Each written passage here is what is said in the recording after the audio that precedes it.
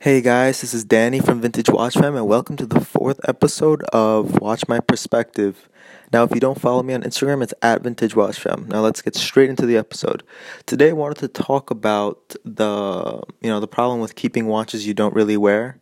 So those watches that they sit in the box, you just look at them. They're pretty to look at, but they just don't get enough wrist time with all the other competing pieces. So today I posted on my Instagram a beautiful Hamilton. It's from the 60s. It has a great engraving on the back. Has really cool spider lugs. You could check it out on the Insta. But as much as I think it's cool, it doesn't get enough first time. So I was thinking, is it worth for me to just admire and wear once in a while, or should I just get rid of it to get a piece that I actually wear? And I was just and this happens to a lot of pieces. I'm sure you ever heard of the 80-20 rule where you'll wear, the 20% of the pieces you have, you'll wear 80% of the time and vice versa. So this Hamilton is part of that 80% of the pieces I just don't wear. And it's such a shame because I know someone would appreciate it for what it is and for what it's worth. So I'm still going back and forth with what I should do with the Hamilton. I don't know if it's worth keeping, if it's worth selling to move on to a piece that I would actually wear.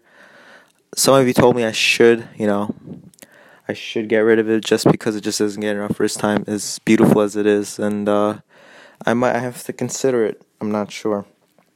So what do you guys think about it? Do you have any of those types of pieces that just sit in the box that just that get no wrist time, but you just you can't see yourself getting rid of? There's so many pieces like that in my collection. I really gotta think about it.